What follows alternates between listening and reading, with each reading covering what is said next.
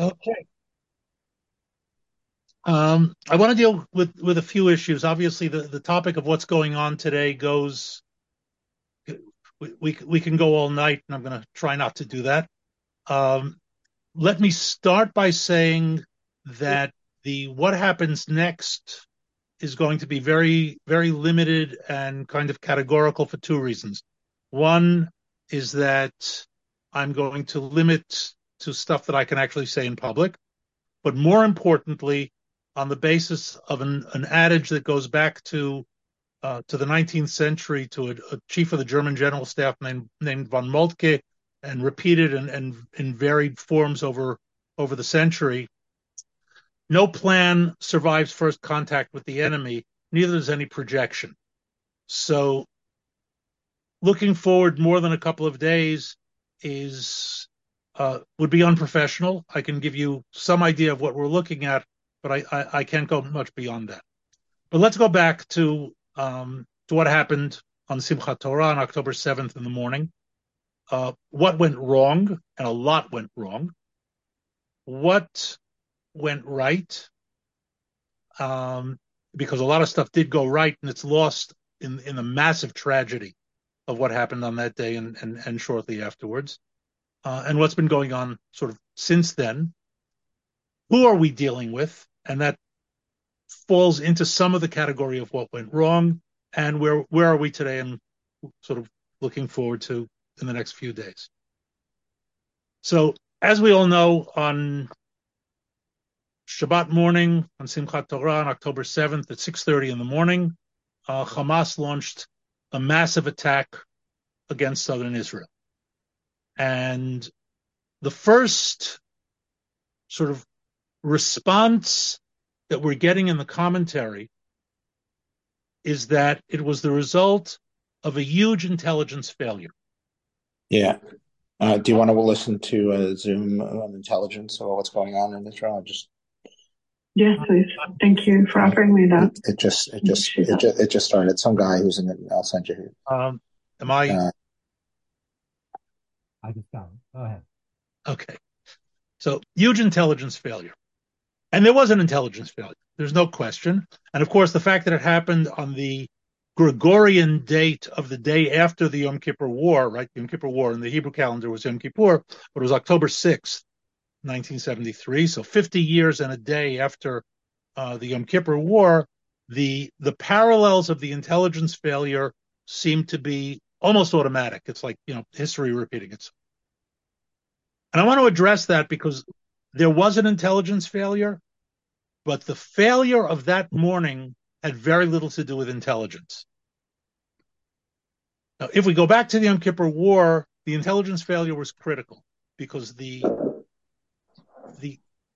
armies being unprepared for that because of the intelligence failure meant that the reserves were not mobilized in advance of the war. In 1973, the non-mobilization of the reserves was critical because on October 6th, on Yom Kippur, at 2 o'clock in the afternoon, the joint armies, combined armies of Egypt and Syria, launched a massive invasion of Israel. And just to give you some quick numbers to give you a sense of what that meant, on the Golan Heights, the Israeli army was outnumbered nearly 10-1 in tanks. On the Suez Canal, there were 436 Israeli soldiers attacked by 20,000 Egyptians. So the absence of reserves there was absolutely critical in the first few days of the war, leaving a stripped-down regular army. And for those who are not aware of the structure of the IDF, just briefly, the IDF's bulk force is reserves. Okay, more reservists were called up, 3 times as many reservists were called up in the past week as make up our regular army. Reservists are people who did their 3 years in the army or however long, a month out of every year they serve. Yes. You're making out like now to be part of a regular army. Right. So the regular army, the standing army of Israel, makes up roughly 10% of the total mass force that Israel can mobilize. Okay. I don't want to go into all the qualitative issues involved there. Let's just stick with the numbers for a moment. And in any event, on Yom Kippur, the fact that the reserves weren't called up left the standing army, the regular army, heavily outnumbered by the mass attack by both Egypt and Syria. This past event of a little over a week ago should have been handled by the regular army. 1,500 Hamas terrorists should not have succeeded overwhelmingly against a regular army division, which is what is holding the Gaza border. The division at full strength is about 10,000 men. Now, granted, the Gaza division is under strength, but still, even 5,000 men should easily have dealt with the threat. And when I say easily dealt with, I want to put this in military terms. It doesn't mean that they would have had no successes whatsoever. Okay, there's no such thing as a purely, perfectly clean military operation. That's only in legends and movies. They would have had successes. And I say this with the certainty of a professional and with the tragedy of a human being. They would have killed people. They would have committed atrocities, but the numbers would have been much smaller than what we saw. And the time frame also would have been smaller. However, they caught the Gaza division and the whole IDF unprepared to deal with them. And that raises an interesting question of why. The first and maybe most fundamental error, as a matter of fact, I'm right now in the middle of writing an article on the subject, was a total over-reliance on technology. And this is a field that I've dealt with for many years. It's one that I've railed against in the IDF for decades. And here, full disclosure, I'm a low-tech guy. I navigate with the sun, the moon, and the stars. I wrote the navigation. I trained Israeli troops and officers and special forces and land navigation. You want to watch the Sunset series, the Tel Aviv? They always have somebody talking. Oh.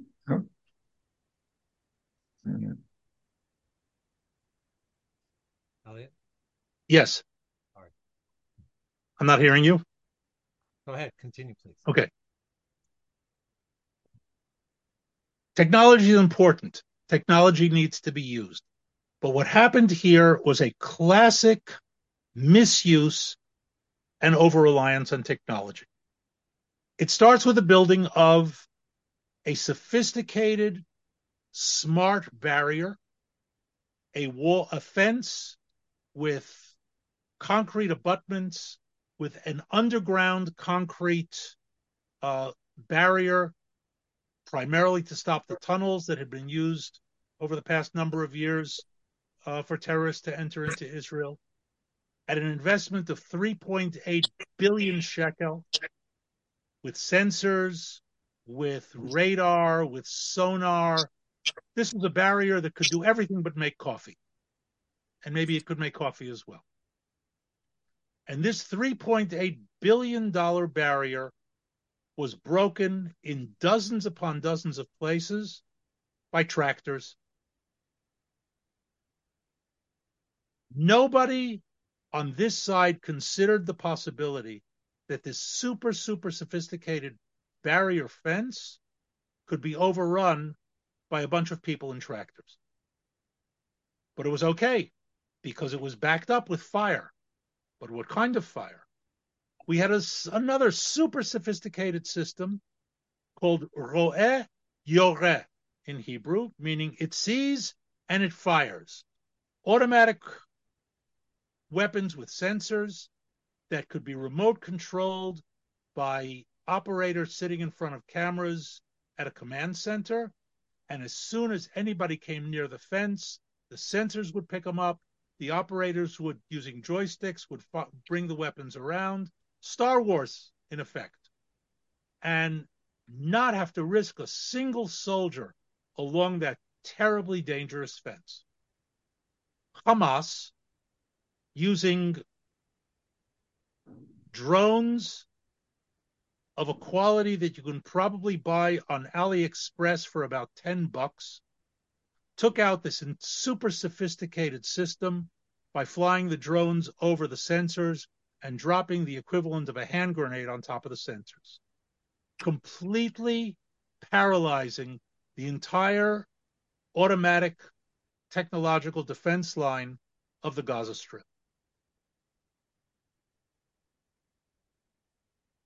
Relying heavily on that technology, the troops that were there, not in firing positions, but in outposts, were caught completely by surprise.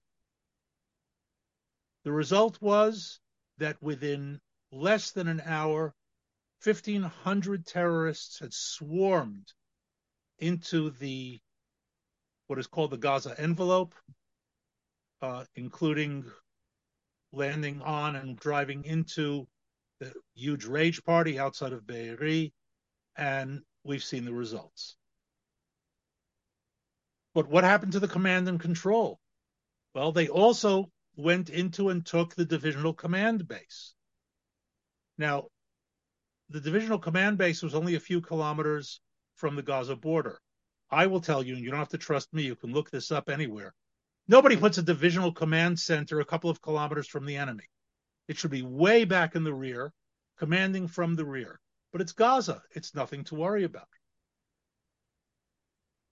That's all the bad news. I'm not going to go into the tragedies and the atrocities. I think you've all seen them, and we don't need to go into the graphics. One thing we can be very, very clear on, everything that was done on this side of the border, every atrocity was done by plan. It was done by design. This was not that it matters, but it was not the excess of the euphoria of victory. And anybody who's been watching Hamas for the past few decades, as I have closely, knows that they did nothing that weekend that they hadn't done before, just not in the quantity that they did it. Murdering children, killing babies in their cribs, killing babies in the car seats of their cars, they've done it all before. So people who are shocked by what happened simply haven't been paying attention. So that's the bad news. The good news, if you can use that term in the context of what happened, is that Hamas's original plan was to take towns that included Ashkelon and Kiryat Gat. You can look these up on the map. Ashkelon is north of the Gaza Strip, and Kiryat Gat is considerably north of the Gaza Strip. The best way I can describe it is just outside the Tel Aviv metropolitan area. They failed in both of those cases, but more importantly, they planned to hold the places they took. I'm talking about the kibbutzim, the moshavim in the Gaza envelope, as well as Sderot and Ofakim. They planned to hold them for as long as 30 days. That was their plan. Within about 24 hours of the beginning of their attack, they were essentially wiped out. By 24 hours after the attack began, they were holding out in a couple of places, largely because they were holding hostages there. In other words, not because they were out fighting the Israeli forces, but the Israeli forces were operating with hostage situations, and that, of course, takes longer. And in those cases, all the hostages were rescued. In other words, the pause worked as it should work for the ultimate defeat of the terrorists and the rescue of the hostages. By Sunday evening, they were all gone, dead or captured, and those who had escaped back to Gaza with hostages. So, on the one hand, the system suffered terrible operational failures based on weak and untenable concepts. The troops and their commanders in the field performed brilliantly and not surprisingly. On top of that, we should add there were a few of the kibbutzim where the security forces on the kibbutz themselves responded quickly enough, and they prevented the terrorists from actually getting into them. So we should take some solace, I think, in understanding that Hamas, with all of its unexpected success on the day of the attack, and again, I leave the massive human tragedy aside, ultimately was defeated roundly by the IDF. And I think that's important for us to understand as we go into the next phase that's going to happen over the next few days, I believe.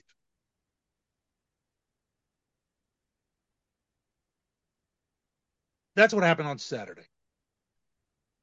We should keep in mind that part of the failure of the intelligence had to do with a misunderstanding. And here, I actually just posted something yesterday on my Facebook page, of something that I wrote a few years ago, never published, but written a few years ago, and the misunderstanding of how organizations like Hamas can actually look moderate without being moderate, because we would like to think that they are. When Hamas took over Gaza in 2006, 2007, they became the ruling power in Gaza. And as the ruling power, they also took on the responsibility for the population. Now, the minute they did that, their position, their structure had to change. They couldn't be a purely military organization anymore. They had to become a political and administrative organization as well, and they did that. The error in Western thinking, and I include Israeli thinking, was in believing that now took precedence over their primary goal, which, by the way, is very easy to understand. You just have to read their charter, which is to destroy Israel and wipe out the Jews. That's a really hard thing to internalize. There are people who spend their lives wanting to destroy us and kill us. Why? Because we are. Not because of what we do, not because of our policies, and this doesn't mean that all of our policies are good or that I agree with all of them, that we don't make mistakes. But it doesn't matter. They want to wipe us out because of who we are. That's hard to internalize. It's much nicer to believe that, well, now that they have a population to take care of and they want to improve their economic situation, we can actually reason with these people. And what was clear to some of us, and I was one of them, is that just because they have now taken on the mantle of rule, they have done it in order to improve their chances of succeeding in their overall goals, which is to wipe us out. In other words, they're not ruling in order to rule, they're ruling in order to gain further power. And the key word, or the key phrase that I wrote in this, is that prudence should not be confused with moderation. The fact that they've become better managers doesn't mean that they've become Western liberal Democrats. And unfortunately, this past week we saw the result of that. Having said all of that, they made a huge mistake. And when I say they, Iran was behind it. Somebody asked me last week, does that mean that Iran told them to do it, or that they went to Iran and Iran agreed to it? My answer is it really doesn't matter. It doesn't matter who the sort of initial instigator was. Iran got on board and Iran was behind it. And it's my firm belief that the plan included Hezbollah stepping in once we got fully involved in Gaza. And here, let me just add parenthetically that in 2006, when we fought a 34-day war with Hezbollah, people often forget that started with an operation in Gaza after Gilad Shalit was captured by Hamas. So to get the chronology straight, Gilad Shalit was captured. We went into Gaza. Hezbollah started its operation up north, and because we didn't want to call up reserves then, we shifted our forces, we called off the Gaza operation, and we moved it up north, and we left Hamas to its own devices. I believe that was part of the plan this time as well. It was a major part of the plan, but it was based on something that turned out to be a blatant error in assessment on the part of Iran, Hezbollah, and Hamas. This attack came at the height of months upon months of an extremely divisive demonstration period. And here I'm not going to get into who's the divisive and who's at fault. It doesn't matter for our purposes. We had a country divided. We had demonstrations from two diametric opposite positions, no real dialogue, no real discourse, a divided society. People in the anti-judicial reform, anti-government demonstrations, declaring that they wouldn't serve in the reserves. From outsiders looking in, the country is tearing itself apart. And I'm not sure that it wasn't. I don't believe that it was, but I'm not sure that it wasn't. The Iranians can only see this, as anybody can, through their own eyes and in their own image, and knowing full well that if the same type of demonstrations had been going on for months in Iran, if an outside force launched an attack on Iran during that period, the odds were near certainty that the demonstrators would use that attack as an opportunity to overthrow the government and overthrow the regime. Hamas, Hezbollah, Iran believed that that would happen here as well. They would launch an attack. At best, from their perspective, the demonstrators would then overthrow the government, bring down the regime, and they would be able to divide and conquer. At worst, from their perspective, the demonstrators and their divisiveness would prevent the government to respond decisively to the Hamas attack. Of course, what happened was the diametric opposite of what they anticipated. Already on Saturday morning, the leaders of the protest movement declared the protest is on hold until further notice. We call upon all of those who are called to reserves to appear immediately for deployment, and instantaneously the divisiveness disappeared. This, I believe, came as a tremendous shock to Hamas, Hezbollah, and Iran, and that is one of the reasons, not the only one by any means, but one of the reasons that Hezbollah up north, and I live up north, I hear the planes and helicopters and the occasional booms here on a regular basis.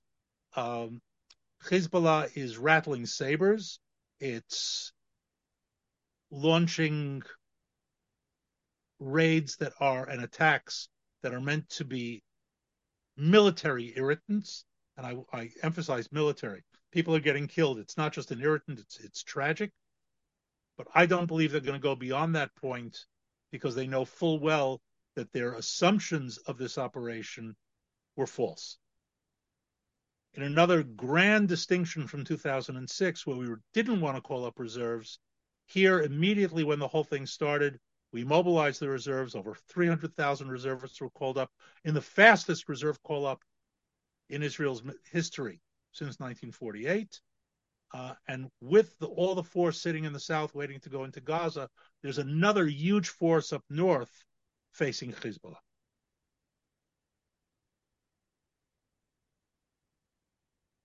That's the situation as to where we are today. One other point to make, because I think it's important,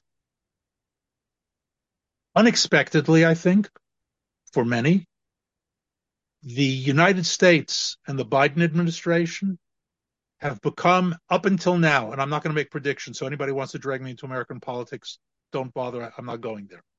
But up until tonight, the Biden administration has shown itself to be the staunchest supporters of Israel in crisis of any American administration in history. The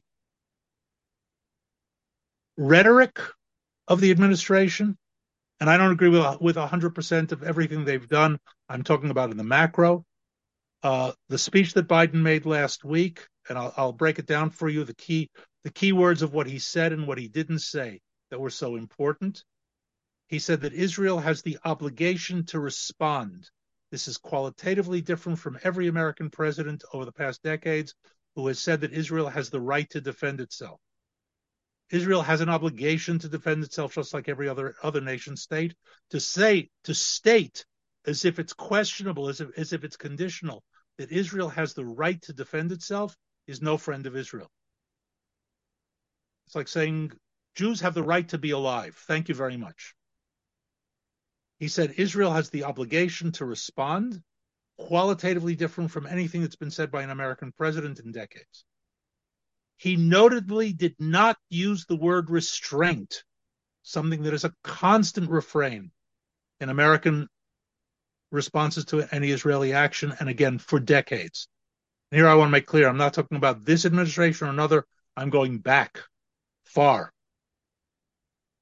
And although he didn't say Iran explicitly, he did the following day. He said, to any country or organization that wants to take advantage of the situation, I have one word: don't. Now, let's be clear. When he said any country or any organization, he wasn't talking about Peru as the country, and he wasn't talking about the Boy Scouts of America as the organization. He was talking about Iran and Hezbollah, and they knew it. And to make sure they understood it, America has sent an aircraft carrier task force that's already here and another one that's on the way.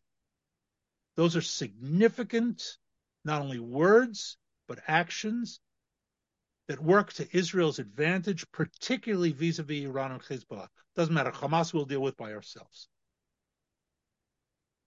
Last but not least, what are we looking at?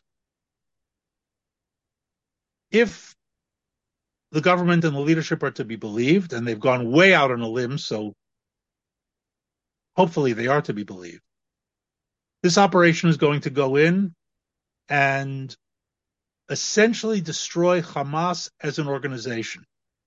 Now, Ehud Barak, who I have no particular use for, made a statement today that was true and irrelevant, which is that you can't destroy Hamas as an idea, and that's true, but it's irrelevant because you can destroy it as an organization. I'll give you an apt and interesting analogy. In May 1945, the Allies defeated Nazi Germany and destroyed it. They did not destroy Nazism, as we well know, but they destroyed Nazi Germany. Hamas as an organization can be destroyed. And the amount of force that's being mounted against it is enormous on our side, with the very, very important statement already from the beginning that we are in a war. This is not an operation. It's not a response. It's not a round. And as such, and we've seen the indication of this, it doesn't mean that we are going to violate international law or international military ethics. We are going to hold to them, but we are not going to follow our own interpretation of them, which is to be super extra specially careful, which is what we have done in the past. And just to clarify the point, and I'll conclude with this and give you a chance to ask questions, up until this past week, for the past few decades, we have been fighting what I have always referred to as luxury war. Now, war is never a luxury for the people in it. But luxury war, as a hyphenated term, means that we had such overwhelming superiority. The amount of overall damage that the adversary was willing and capable of doing at any given time was relatively low. And what that meant was that we could be extremely magnanimous and extremely cautious in our operations. For example, and this was well known over the past decade plus, if we fired a missile at a target and non-combatants showed up in the target zone, we would divert the missile into an open field and not hurt the combatants. What that meant was that that target was not being destroyed. And in luxury war, you can say, okay, it wasn't destroyed. We'll get it tomorrow. We'll get it the next day. We are now no longer doing that. And to be very, very clear, combatants in a war zone around a military target cannot be intentionally targeted, but their presence does not protect the target. The target's presence endangers them. That's the Geneva Convention. That is international law. We are now beginning to adhere to an international law, to the misfortune, I would say, of civilians, of non-combatants who happen to be around targets. By ordering and advising the population of northern Gaza to move south, we are also in adherence with international law and the Geneva Convention, and they're moving out, and the numbers I'm seeing now are in the 500,000-600,000 range. They're moving out of the combat zone will greatly facilitate our ability to deal with Hamas in that zone, which is why Hamas is terribly frightened by the idea of the civilians not being there. I think we're looking at a ground operation sometime in the next 48 to 72 hours. I'm not going to sign off on that. There are too many dynamics, but that's what I believe. And from there we'll see. Jonathan, what role do the Saudi negotiations have? Given that this operation was planned well over a year ago, I'm going to say minor. I don't believe that they chose this date based on that. I think that the breakdown of the negotiations as a result was a secondary benefit as far as they're concerned, not an objective. Okay, thank you so much. Thank you so much. I think that your talk was just eye-opening for so many of us. And I'm a journalist and I'm following this every day and every waking moment of my life. And I still learned things in your talk. So we are just so grateful to have you. I want to now open for questions. I have a couple of my own questions, but I'll hold them at the end so that we can get questions from our community. Whoever has a question, please write it in the chat, and I will take care of it. As I don't actually see any questions in the chat. Okay, we do have a question right here. And we're going to get to as many of them as we possibly can. Elliot, I don't know how you did it, but you managed to compress so much into such a short time, and you are very concise. You're excellent. So I have a question here from Yael Schwartzman. Especially considering the reports of widespread logistical issues, why do you think the ground invasion will begin in the next 48 to 72 hours? Okay, so first of all, there are logistical issues for a variety of reasons. And I think the reasons are important for us to understand. One, as I said before, this was the fastest reserve call-up in Israel's history. Even when call-ups are done slowly, and I've been an officer since 1985, and I've been in more than my share of, how can I say, routine and emergency call-ups, logistics always lag. It's the nature of the beast. Under the best of circumstances, logistics never catch up. In other words, you never have as much as you need. You never have as much as you want. Having said that, the IDF's logistics have fallen somewhat, how can I say, below par over the past 15 years. That's a whole talk in and of itself, and the reasons for it. It's been called out by a number of people, most notably a retired general named Brick, who's spoken quite forcefully on the subject for a number of years. Having said all of that, an army goes to war with what it has, not with what it wants to have. And there's adequate logistics to go to war. What's missing, and here I can tell you, there have been many, many cases over the course of history, not just in Israel, where soldiers have been short on fuel, ammunition, food, other supplies, and I'm including the U.S. Army in World War II, which was probably the most heavily logistically backed army in history. We'll go to war with what we have. And given that ultimately the forces that go in will be a fraction of the forces called up, I believe that what's needed will be pushed to them. I don't believe, I know for certainty, will be pushed to them as a priority, even at the risk of leaving others somewhat shorthanded. So we will go, as I said, with what we've got. Why do I believe it'll happen over the next few days? There are a whole bunch of reasons that I'll just mention a few. One is that I believe that our lease on action by the world is going to run out. I believe that the I'm going to say this very coarsely, but honestly, I think the images of dead Jews has a very short half-life. We're already beginning to see wavering among support that was there a week ago. Second, we've got a massive army called up in reserves. They can't stay called up forever for economic reasons, for social reasons, and for morale reasons. An army that's standing around waiting to go morale begins to decline. And last but not least, there's a delicate balance.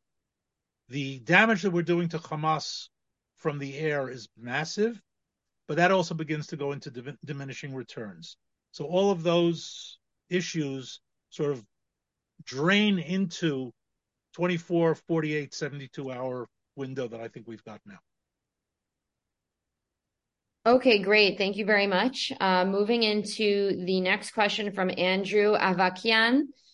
Can Israel protect its existence without bombing Iranian nuclear reactor? And I just want to say that there are specific people here, myself included, that have a lot of questions about Iran's nuclear capabilities. And if they're ready, if they have it, there's a lot of, I know that there's a lot of questions outside of that. So if you could just address that in one swoop.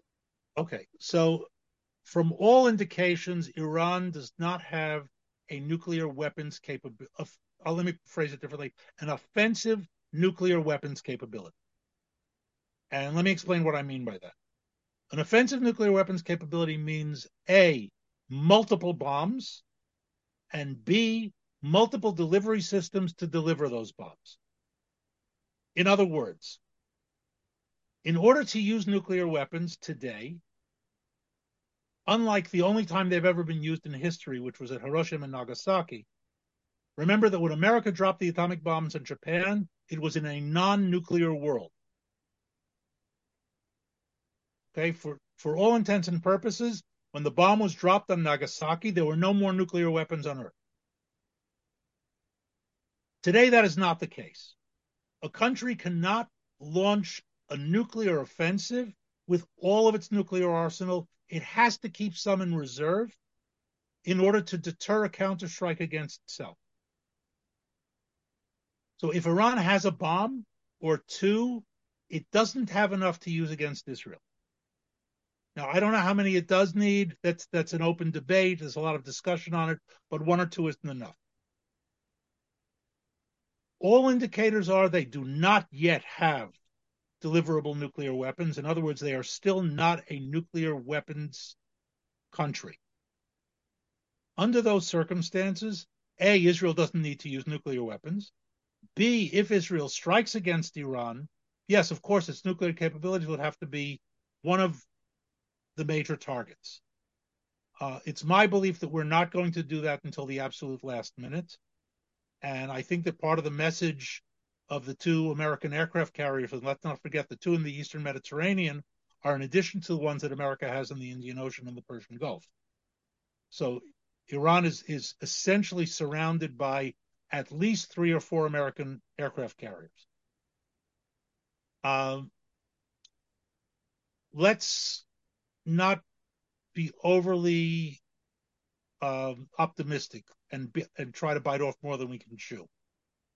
A two-front war, in other words, if Hezbollah comes in, a two-front war is manageable. It's going to be extremely difficult.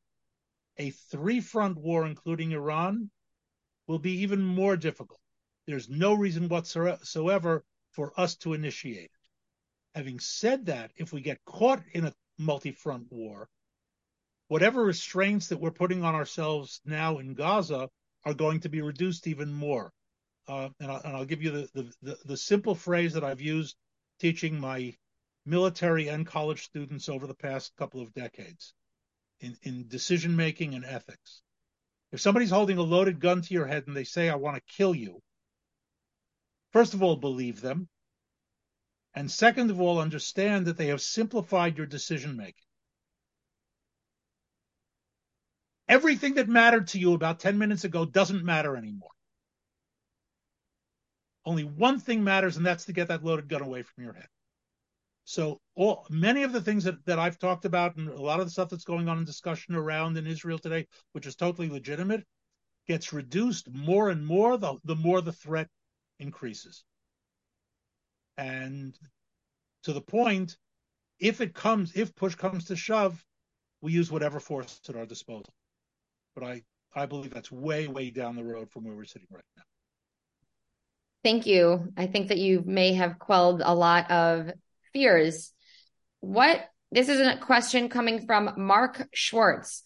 What is the likelihood of any other countries entering the war? And I know that you mentioned Iran, but I think many people have a vision of this expanding and almost becoming a World War III situation. Can you speak to that?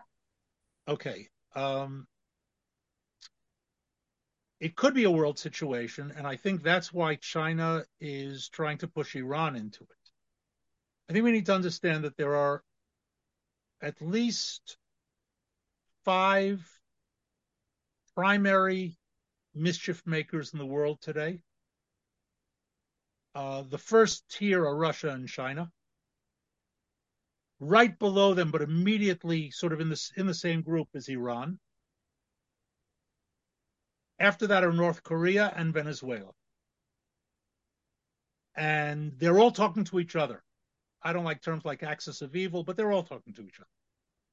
And with that, they all have one common adversary, and that's the United States of America. So from the Chinese perspective, from the Russian perspective, from the Iranian perspective, to say nothing of the Korean and the Venezuelan perspective, having America running around dealing with multiple problems around the world works to all of their advantage. So I don't rule out the possibility. This is not a prediction. It's a possibility that this conflict gets out of hand. The Iranians step in by calculation, or I would say by miscalculation. That gives the Chinese an opportunity to try to go after Taiwan. It gives the North Koreans an opportunity to go against South Korea. Allows Venezuela to make trouble in South America. Russia is already making enough trouble, but Poland is worried for good reason. Let me add to that America, with all due respect, is at the weakest point militarily that it's been since 1939. And in terms of relative power, obviously. And being stretched into 4 or 5 different areas at once, maybe beyond its capability to deal with simultaneously. So that's a scenario that could certainly happen. I'm not predicting it, but it's well within the call it the frame of the strategically possible. Thank you. I want to actually come back to that. I'm going to take another question, but I would love to know what would be their motivation? Why would these 5 want to wreak havoc on the world? What's their bone to pick with the United States? What's if you could just take that quickly. Okay. So look, after the fall of the Soviet Union, I'm going to try to do this really quickly and not make it into a long history lesson. But after the fall of the Soviet Union, there were basically 2 overall philosophies in international strategy and international relations. One was embodied in a book written by Francis Fukuyama called The End of History and the Last Man, in which he posited that that's it, is the end of history, no more war. It was kind of a secular messianic view of the world.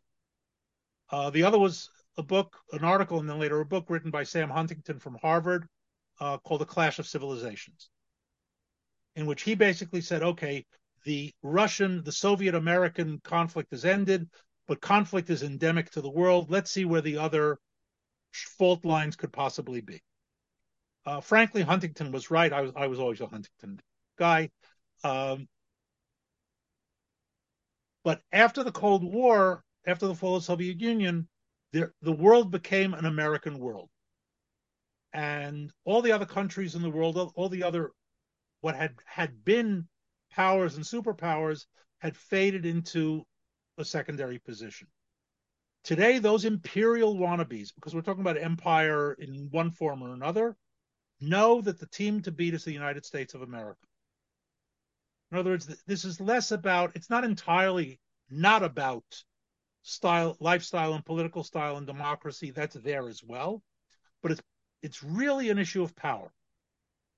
And in order to become number one or some sort of conglomerate of number one, America needs to be knocked down. So America is the adversary. This is balance of power theory that goes back centuries. I mean, the theory itself isn't centuries old. The situation is centuries. So anything that can be done to weaken America, bring America down, works to the benefit of the countries that I mentioned before. And whether or not they are natural enemies of America, they become situational enemies of America. And of course, Israel is its own position, but why should China care? Because of the American connection. Why does Iran care? Because Iran is an Islamo-fascist Nazi regime that hates Jews. Okay, thank you so much for taking that. We have a question from Zach Malis or Malis. Is it typical in the IDF for reservists to have to provide their own equipment? Why aren't they issued vests and armor? Okay, so first of all, it is typical, and it's always been typical, not only in the reserves, but one of the great secrets of the IDF is that the civilian sector has been subsidizing the IDF forever. Anybody whose child goes into the Army at age 18 is supplying them with stuff. I know that when my kids went into the Army, before they went in, we went shopping to get all the stuff that the Army wasn't going to provide them with, whether it was proper winter gear, whether it was all sorts of things that a soldier needs, but are not part of the issue requirements of the IDF. And that's always been the case. The reserves are in even worse position because the budget battles that go on in the IDF are decided by officers who are in the regular army. And when the pie gets cut up, the reserves always get the smallest piece. Part of it is internal organizational politics, which is normal for any organization. And part of it is the reality that the regular army is there in perpetuity 24/7, and the reserves get called up for war periodically. So they don't feel it, so to speak, on a day-to-day basis. When something like this happens today, they find that the cupboard is bare. Okay, thank you. It sounded like almost going to college shopping as we Americans know it. Except with a little bit more of a life and death consequence. Right. Are bulletproof vests and helmets standard in most armies? To what degree? How deep? Okay, first of all, helmets are standard. I don't know of any of a situation where there are no helmets. The vests are a mixed bag. And here I have to say that technology is improving all the time. But I personally, as somebody who's been in the business for a while, I'm not convinced that heavy body armor is necessarily an overall advantage in combat. It is under certain circumstances. Don't get me wrong. I'm not saying it's a useless piece of equipment, but given the alternatives between armor and ability to move with agility, it's a tough call. It's not simple. Let's put it that way. And it doesn't. Let's say that the jury is out among the professionals. Okay. Thank you. So we have a question here from Mo Navon, which I actually think might be a wider question. I have a question related to his question. He says, Professor Moti Kedar from BIU says Biden is pushing an agenda to placate the Islamists in his backyard. And Blinken is here to ensure that we enable Abbas to take over Gaza so that we move to agree to a two-state solution. Do you think the United States will force us to stop before we finish the job? My question, which I'm getting from a lot of people, is Netanyahu, did Netanyahu angle or in some way encourage such a provocation from Hamas, not a question coming from me, but a question coming from a lot of listeners to my show. So I think the idea here is, can you speak to the political aspirations of the players in the game right now? So first of all, I know Professor Kedar. He's an extremely knowledgeable person, and I use him as an information resource. I don't want to disparage him. He's something of a conspiracy theorist, and that's not my style. So I'll say it that way. I don't think there's any question that America's interests and Israel's interests are not identical. It would be absurd to think that two countries have identical interests. But from there to say that he's doing it to placate Islamists, I think is a step. The Americans make no secret that they would like to see a negotiated two-state solution, and they see Abu Mazen as the partner. I personally don't, but I mean, my idea of democracy is not somebody who's in the 15th year of his 4-year term. But that's what they've got, and that's what they're playing. And okay, I get it. I don't see it, but I get it.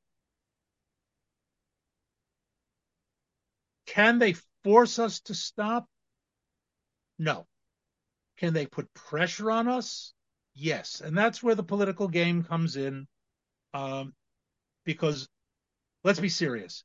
If we're still operating heavily on the ground in Gaza in 2 or 3 weeks, I'm talking about severe combat in 2 or 3 weeks, we're not getting the job done. And that was a mistake, by the way, that we made in 2006, that we let the war lag for 7 weeks. If we're getting the job done in 5 or 6 days, and we need another 2 or 3 to get it done, we can obfuscate long enough to get it done. I don't see America at that point turning to us and saying, if you don't stop, we're going to cut you off completely, cut off aid, and kiss you goodbye. It would be untenable from their point of view. So there's a lot of play in that. As far as Netanyahu being behind it and instigating it, I think that's utter nonsense. And here, full disclosure, without getting into politics, I'm not a Netanyahu fan.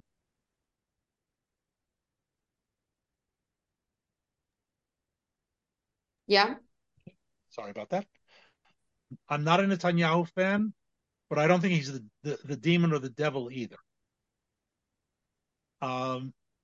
What happened on Shabbat, Simchat Torah, Shmini Atzeret, as I said earlier, was planned by Hamas for well over a year. There are some who argue 2 years. They chose their date based on their own considerations. And I don't think it's a coincidence that they chose a Shabbat and the end of the holiday season. And I'll tell you why, by the way. Psychologically, it was a very clever choice. And they set up part of it. This was a lot of it was their doing.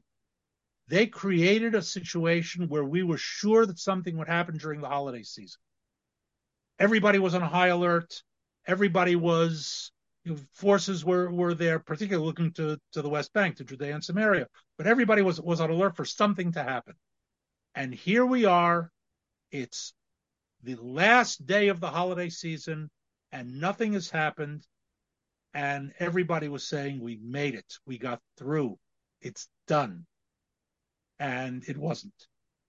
The timing in that sense, tactically, was brilliant. I give them a lot of credit for their planning and execution.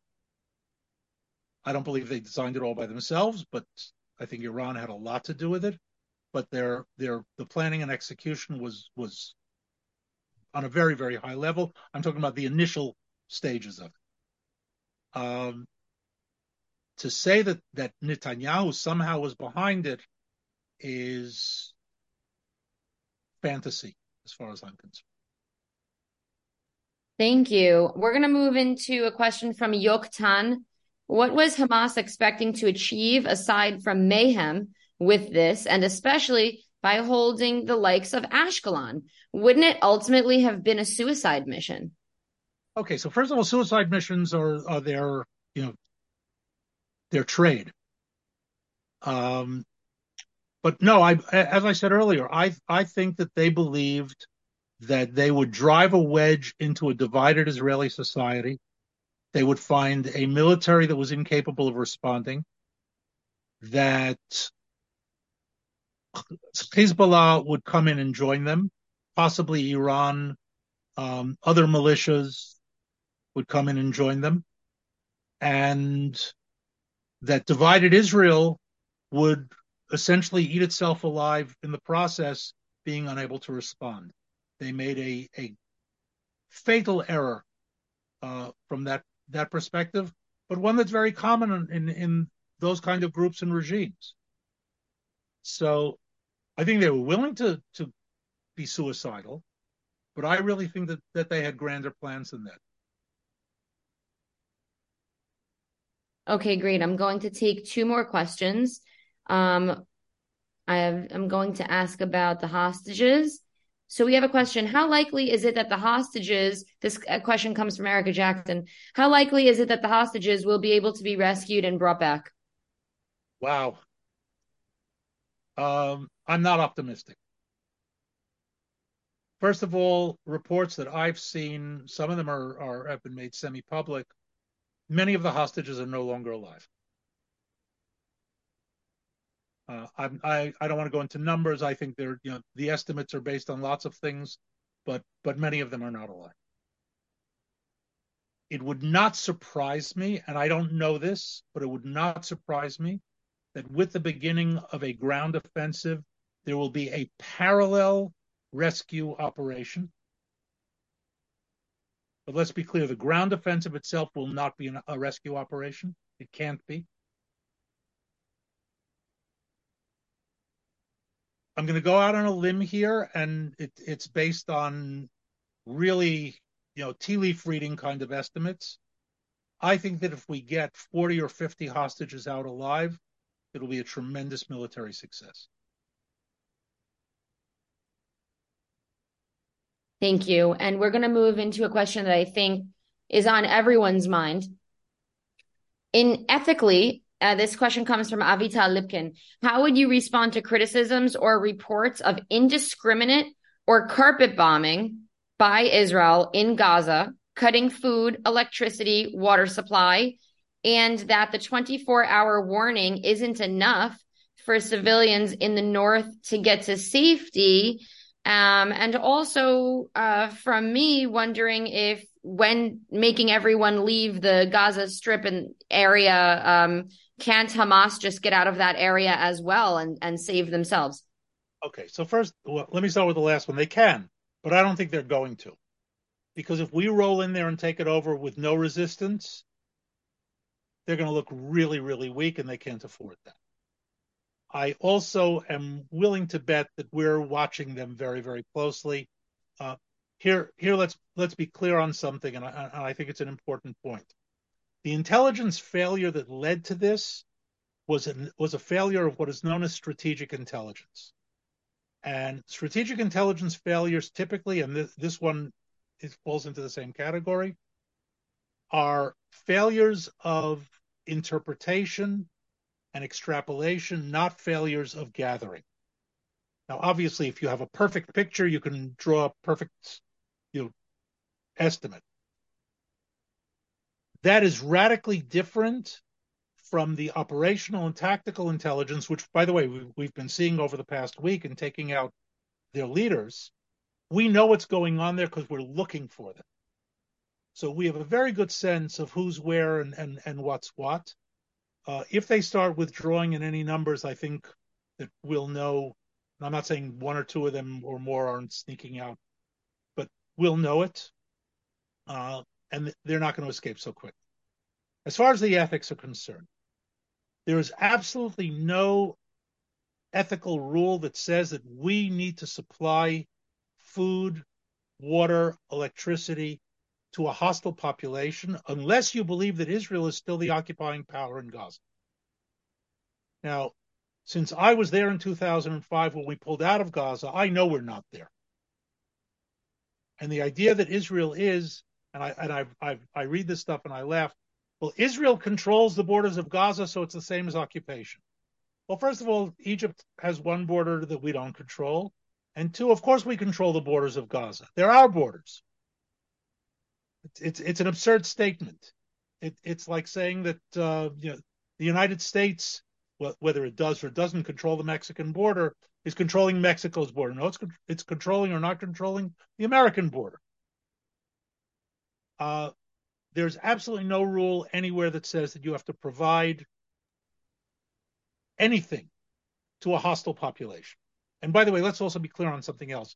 And this is something that Biden said that's totally incorrect. The problem is Hamas, not the overwhelming majority. The population of Gaza are a bunch of innocents. Let me remind people that the population of Gaza overwhelmingly voted for Hamas, which has ruled them since 2006, 2007. And I'll throw something out that's an Elliot rule, and that is that nobody, no regime, stays in power for a long time, and this is a length of time now since 2006-07, without at least the tacit support of its population. If an overwhelming majority of the population is opposing the regime falls no matter how brutal it is. And we saw that with the fall of the regimes of the iron, behind the Iron Curtain, with the fall of the Soviet Union, how quickly they all collapsed, including Russia, including the Soviet Union. We are following the laws of war in terms of population. We are strictly following the rules of the Fourth Geneva Convention. And we are, first of all, we are not carpet bombing. And here let me give you a very, very simple analogy. The number of the level of quantity of bombs that we've been dropping easily matches massive bomber raids of Germany in World War II.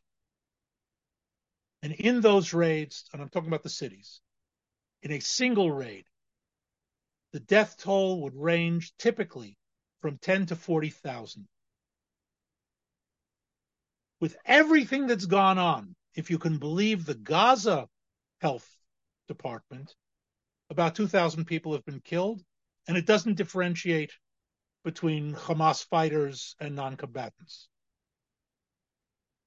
So if we're carpet bombing on that level, why is the death toll so low? And the answer is we're being extremely discriminating in our attacks. They're not perfect. Bombs are bombs, and collapsed buildings are collapsed buildings. And I don't say it lightly, and I don't say it with any glee, but it's a reality of the war that they brought upon themselves. And I also want to remind us, aside from the fact that they voted Hamas into power, look back at the pictures of Gaza on that Saturday a week and a half ago, as the hostages were being brought into the streets, and note that the streets were not empty with people disassociating themselves from what was going on. They were out there cheering and celebrating and abusing the hostages. I'm talking about the people on the streets. So this myth that Hamas is this kind of independent operation that has nothing to do with the population of Gaza is simply false. Now, that doesn't mean we should indiscriminately kill them, but it means that there's a level of involvement culpability that goes a little bit beyond there's just Hamas and all those innocents who have nothing to do with it. Elliot, I think that you have given us so much of your mind and energy and power, and we are so grateful for it. You answered so many questions. I think you sent so many people home feeling a little safer and having a lot more clarity on what's going on. So many of us are feeling extremely sympathetic because that's in our nature as Jews, as Americans, as people in Western societies, wherever we may have come from. And so it's really empowering and strengthening to hear from your expert mind. So thank you so much for being with us. My pleasure. I am going to, first of all, Elliot, I would love for us to be in touch just about we are having a lot of questions who want to know if we could release the recording from this.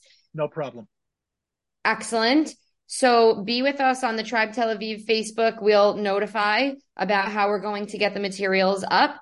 And thank you again, Elliot. Whoever would like to stay on from our community and have a little bit more discussion, as we usually get to have at our in-person Sunset Series events, you're welcome to stay. And we'll try to create the social as much as possible right here in Zoom. Elliot, you can stay with us as well. But for now, thank you so much for giving us your time. My pleasure. I'll stay for a few more minutes. Okay, great. So I welcome everyone to turn on your video and your microphone, and I think I'm going to get myself a glass of that as well, Elliot. Looks like you've got a nice glass of wine there. I think I'm going to have to make kiddush for myself.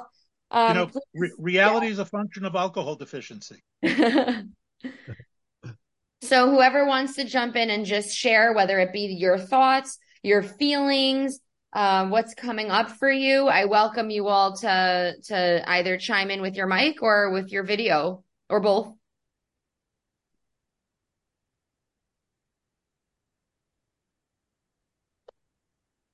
Elliot, I guess on everyone's mind is, how are these guys going to walk into that trap of Gaza? It's they've been preparing for this. Okay, so I think that what we're going to see, different from what we've seen in the past, is the use of a lot more fire than we have used up until now. In other words, well, we've always, and I'm talking about in operations in Lebanon and in Gaza and in the West Bank, we've always kept our fire levels relatively low. Now, it doesn't look like that way. If you're not familiar with warfare, it all looks like hell, and for a good reason.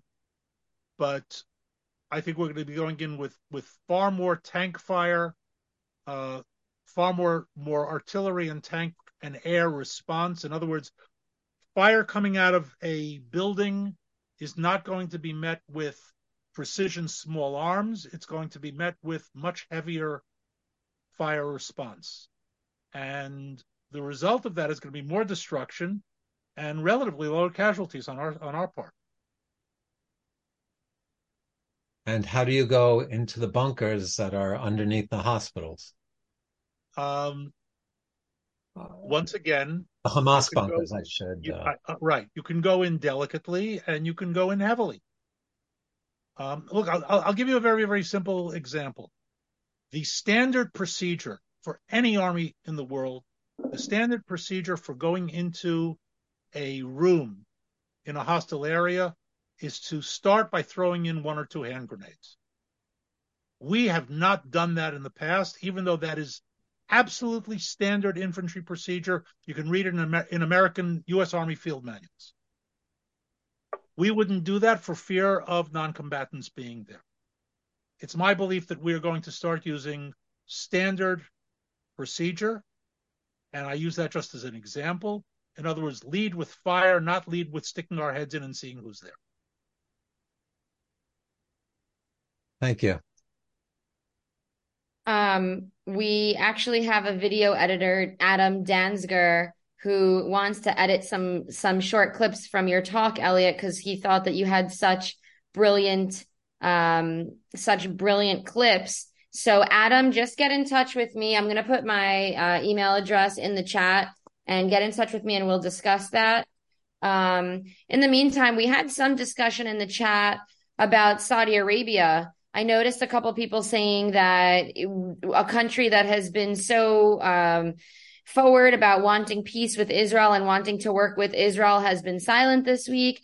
Also, someone else is discussing, where is Saudi Arabia putting their money? Were they responsible for Hamas having all of these arms? Do you want to take that question? Sure. First of all, Hamas is backed by Iran, not by Saudi Arabia. Let's start with that 100%. And you know what? Let me add another point to this, because I've seen another indirect backing myth that needs to exploded, and that is that the money, the $6 billion that the Biden administration gave to Iran, which I think is absurd. I think it's folly, had nothing to do with what happened this past weekend, just a week ago. Okay, in other words, that's its own issue. This is its issue. They're unconnected in terms of direct result. As well, American arms left behind in Afghanistan had nothing to do with what happened here. Anybody who watches any of the clips closely, including one that came out today of the equipment that was captured from the terrorists who were here, it is all Russian-style equipment. The weapons are all AK-47s. The rocket launchers are all RPGs. In other words, they're not all made in Russia, but they're all Russian equipment, not American equipment. So that doesn't mean it was good that America left a ton of stuff behind to the Taliban, but that wasn't what was used a week and a half ago. The Saudis are an interesting case that is paralleled by other countries like Morocco, and some others as well. Let me stick with the Saudis. The Saudis are caught on the horns of a dilemma, and I say this analytically, not in any way supporting them. I think it's an extremely problematic regime. But they're American allied. They are a leading Arab Muslim country. They own the big two, we could argue three, including Al-Aqsa, but the big two of Mecca and Medina for the Muslim world. And they are essentially the home of Sunni Islam. Sunni theology is in Cairo in Egypt, but Sunni sort of geography is Saudi Arabia. They're terrified of the Iranians, and let's also understand the Iranians are not Arabs. What's going on between Iran and Saudi Arabia, Iran and the Emirates, Iran and other places, is not an inter-Arab conflict. It's a Persian-Arab conflict. And that has its own gestalt. Again, it's all talk in and of itself. But it's not a coincidence that the Iranians are playing the Shiite card in places like Iraq and Lebanon, because they can't play an Arab card in those places. They're not Arabs. And with all of that, the Saudis would like very much to rely on the United States and Israel as a bulwark against the Iranians, who've been attacking them directly and indirectly through the Houthi rebels in Yemen for quite a number of years now. So the deal that was being sort of pulled together would have helped the Saudis tremendously in that way. Because also, let's face it, Saudi Arabia and Israel have had informal and indirect relations now for a number of years. But now here's the problem. And there's a problem across the Arab world. They've been teaching hatred of Israel for so long that it's very, very difficult for the regime now to flip around and deal with its own population. It can do it in quiet, let's say in a country like Saudi Arabia, but not while we're going into Gaza. So they're stuck, and which is why the Saudi crown prince told Blinken he's got to stop Israel before it goes into Gaza. Well, the Americans aren't stopping us, but he has to make the statement. He's got to come out on the side of Hamas in this case, because otherwise his population might rise up against him. By the way, that's one of the reasons that Morocco, a few weeks ago, refused to accept Israeli aid after the earthquake. Because the Moroccan population is extremely anti-Israel as a group, and the regime couldn't afford to bring in an Israeli team while that was going on in the immediate aftermath of what had happened in Tunisia, with their foreign minister meeting with our foreign minister and she having to flee the country as a result. Okay, in other words, there are circles within circles here. That it's an extremely complex situation. And when we say a country, let's also keep in mind, those of us who come from Western-style democracies very often have a hard time internalizing this. We may not agree with our governments, but we're far from overthrowing our regimes. We identify, in general, with the system. That's not true with a good part of the world. The system and the population are two entirely separate groups. And in many cases, the primary threat to the system is its own population. So in countries like Saudi Arabia, they're much more concerned with how something is going to look to their people, which may end up getting them all killed. I'm talking about getting all the leaders killed, than grand politics. So I think that's what we're seeing with the Saudis at the moment and with what's going on in Gaza. Will it be able to be pulled together? We'll see. We'll see after it's all over. Wow, so thorough. Jonathan, Rabbi Feldman? So, Elliot, if you were Prime Minister of Israel, what would you do? Resign. What would I do in what circumstance? Going forward, what's the game plan? Who do you put in charge of Gaza? How do you look? First of all, do you go after Hezbollah because we're going to have to deal with them eventually anyway? Okay, good. Is this a chance to hit Iran? America's got our backs. Draw Hezbollah into a conflict so that America can hit them on the flank. I assume America doesn't forget 1982 when they killed 300 Marines. Yes. Okay, so first of all, let's take it one step at a time. This idea that we should have some sort of concrete day after plan in Gaza, I think is nonsense. I think we need to be able to go in there and operate based on whatever the outcome is when we get there. I wouldn't put the cart before the horse. First, destroy Hamas, and then see what goes on next. As far as I'm concerned, let the Egyptians come in and deal with it. I would not stay in there. I've been there enough times and long enough. If I never see Jabalia refugee camp again for the rest of my life, it'll be too soon. Or Nusayrat, or In Sultan, or I can give you a whole list of them that I would rather never see again in my life. You probably had night views, huh? All lit up. You probably had night view, all lit up like Paris. That's it. Go in, clean it up, get out.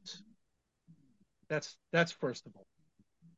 Depending on how quickly, cleanly, smoothly, and absolutely that happens, yeah, I think that drawing Hezbollah into a fight afterwards or at the tail end makes strategic sense. Doing it simultaneously does not make strategic sense. A two-front war is a nightmare under the best of circumstances. And Churchill said everybody knows how to start a war. Nobody knows how to end one of these damn things. So I would be very, very careful and cautious about biting off more than we can chew. But I would say stay focused. Hamas, they gave us the reason. It's not even an excuse. Go in and do it, and then assess. I wouldn't plan stage 2 before I finish stage 1. I mean, I would have plans for it. Don't misunderstand. But I wouldn't plan it in the sense of we're going to do this, and then we're going to do this, and then we're going to do this. It's my personal belief that the more a plan or a policy looks like a Rube Goldberg contraption, the more likely it's going to fail someone. Thank you so much. I think everyone's just blown away by all of what you shared. And it's also a heavy topic, and a lot of people have been just caught between not being able to talk about this enough and also just wanting to sit quietly in pondering. So thank you. Thank you, Elliot. Thank you, everyone. I'm pretty sure that we're all clear. So thank you for joining us. And if anyone would like to see clips and recordings, you can reach out to me at my email, but I'll also be publishing them on the Tribe Tel Aviv Facebook and Instagram page as well.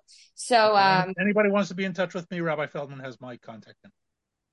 That's very kind, Elliot. Thank you so much. And if anyone wants to unmute and give your own back seat quarterback ideas of how you would, fix the world and Israel and its enemies, feel free. I'm going to bow out at this point. Yeah. Thank you, Elliot. Good night.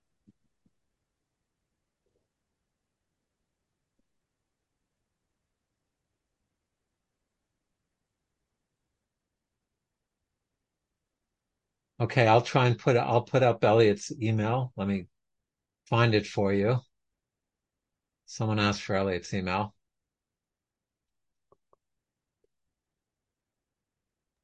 I'll say that if you're talking about solutions, Rabbi Feldman, I think we each need to be just trying to focus on positivity. And it's very hard, of course, but we need to spread our message of goodness. We need to encourage one another. There's nothing that is going to be achieved through personal punishment, which is something that a lot of my friends and colleagues have expressed to me in one way or another, is people are finding ways to punish themselves because they feel badly about what happened to our brothers and sisters in the south of Israel. And so I know a lot of people are not eating, exercising. They're only reading disturbing news. They're consuming media and disturbing images.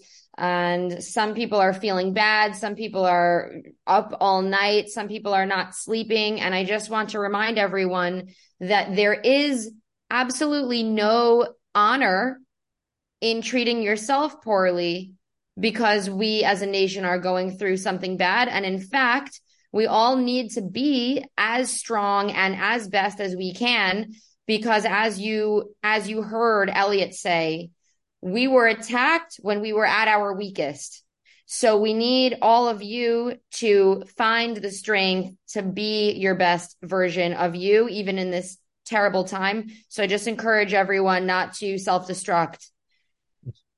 Yeah, the blog I wrote this week, when I went to the hospital, I was shocked how Israel, and this was 2 days later, I wouldn't say they were going about business, but they were acting purposefully. In other words, they weren't acting crushed. There wasn't kind of like a, cloud hanging over their heads. They were purposeful. They're like, okay, we've been hit. I said, we've been broken, but not shattered. And we're going to pick up and now do what we need to do. And that's very much kind of the Israelis, which is a healthy response. I mean, there is the grieving and there is the feeling of it, but not to the point, as you say, of being paralyzed, or certainly not self-destructive. So thanks for that, Shanna. Of course. Anyone else have some thoughts about that? How do you process something that's unprocessable? Yeah. But that could be for another session. All right, everyone. Thank you so much. Thank you, Rabbi Jonathan Feldman. Thank you to everyone who came on. Thank you, Shanna. Have a good night, everyone.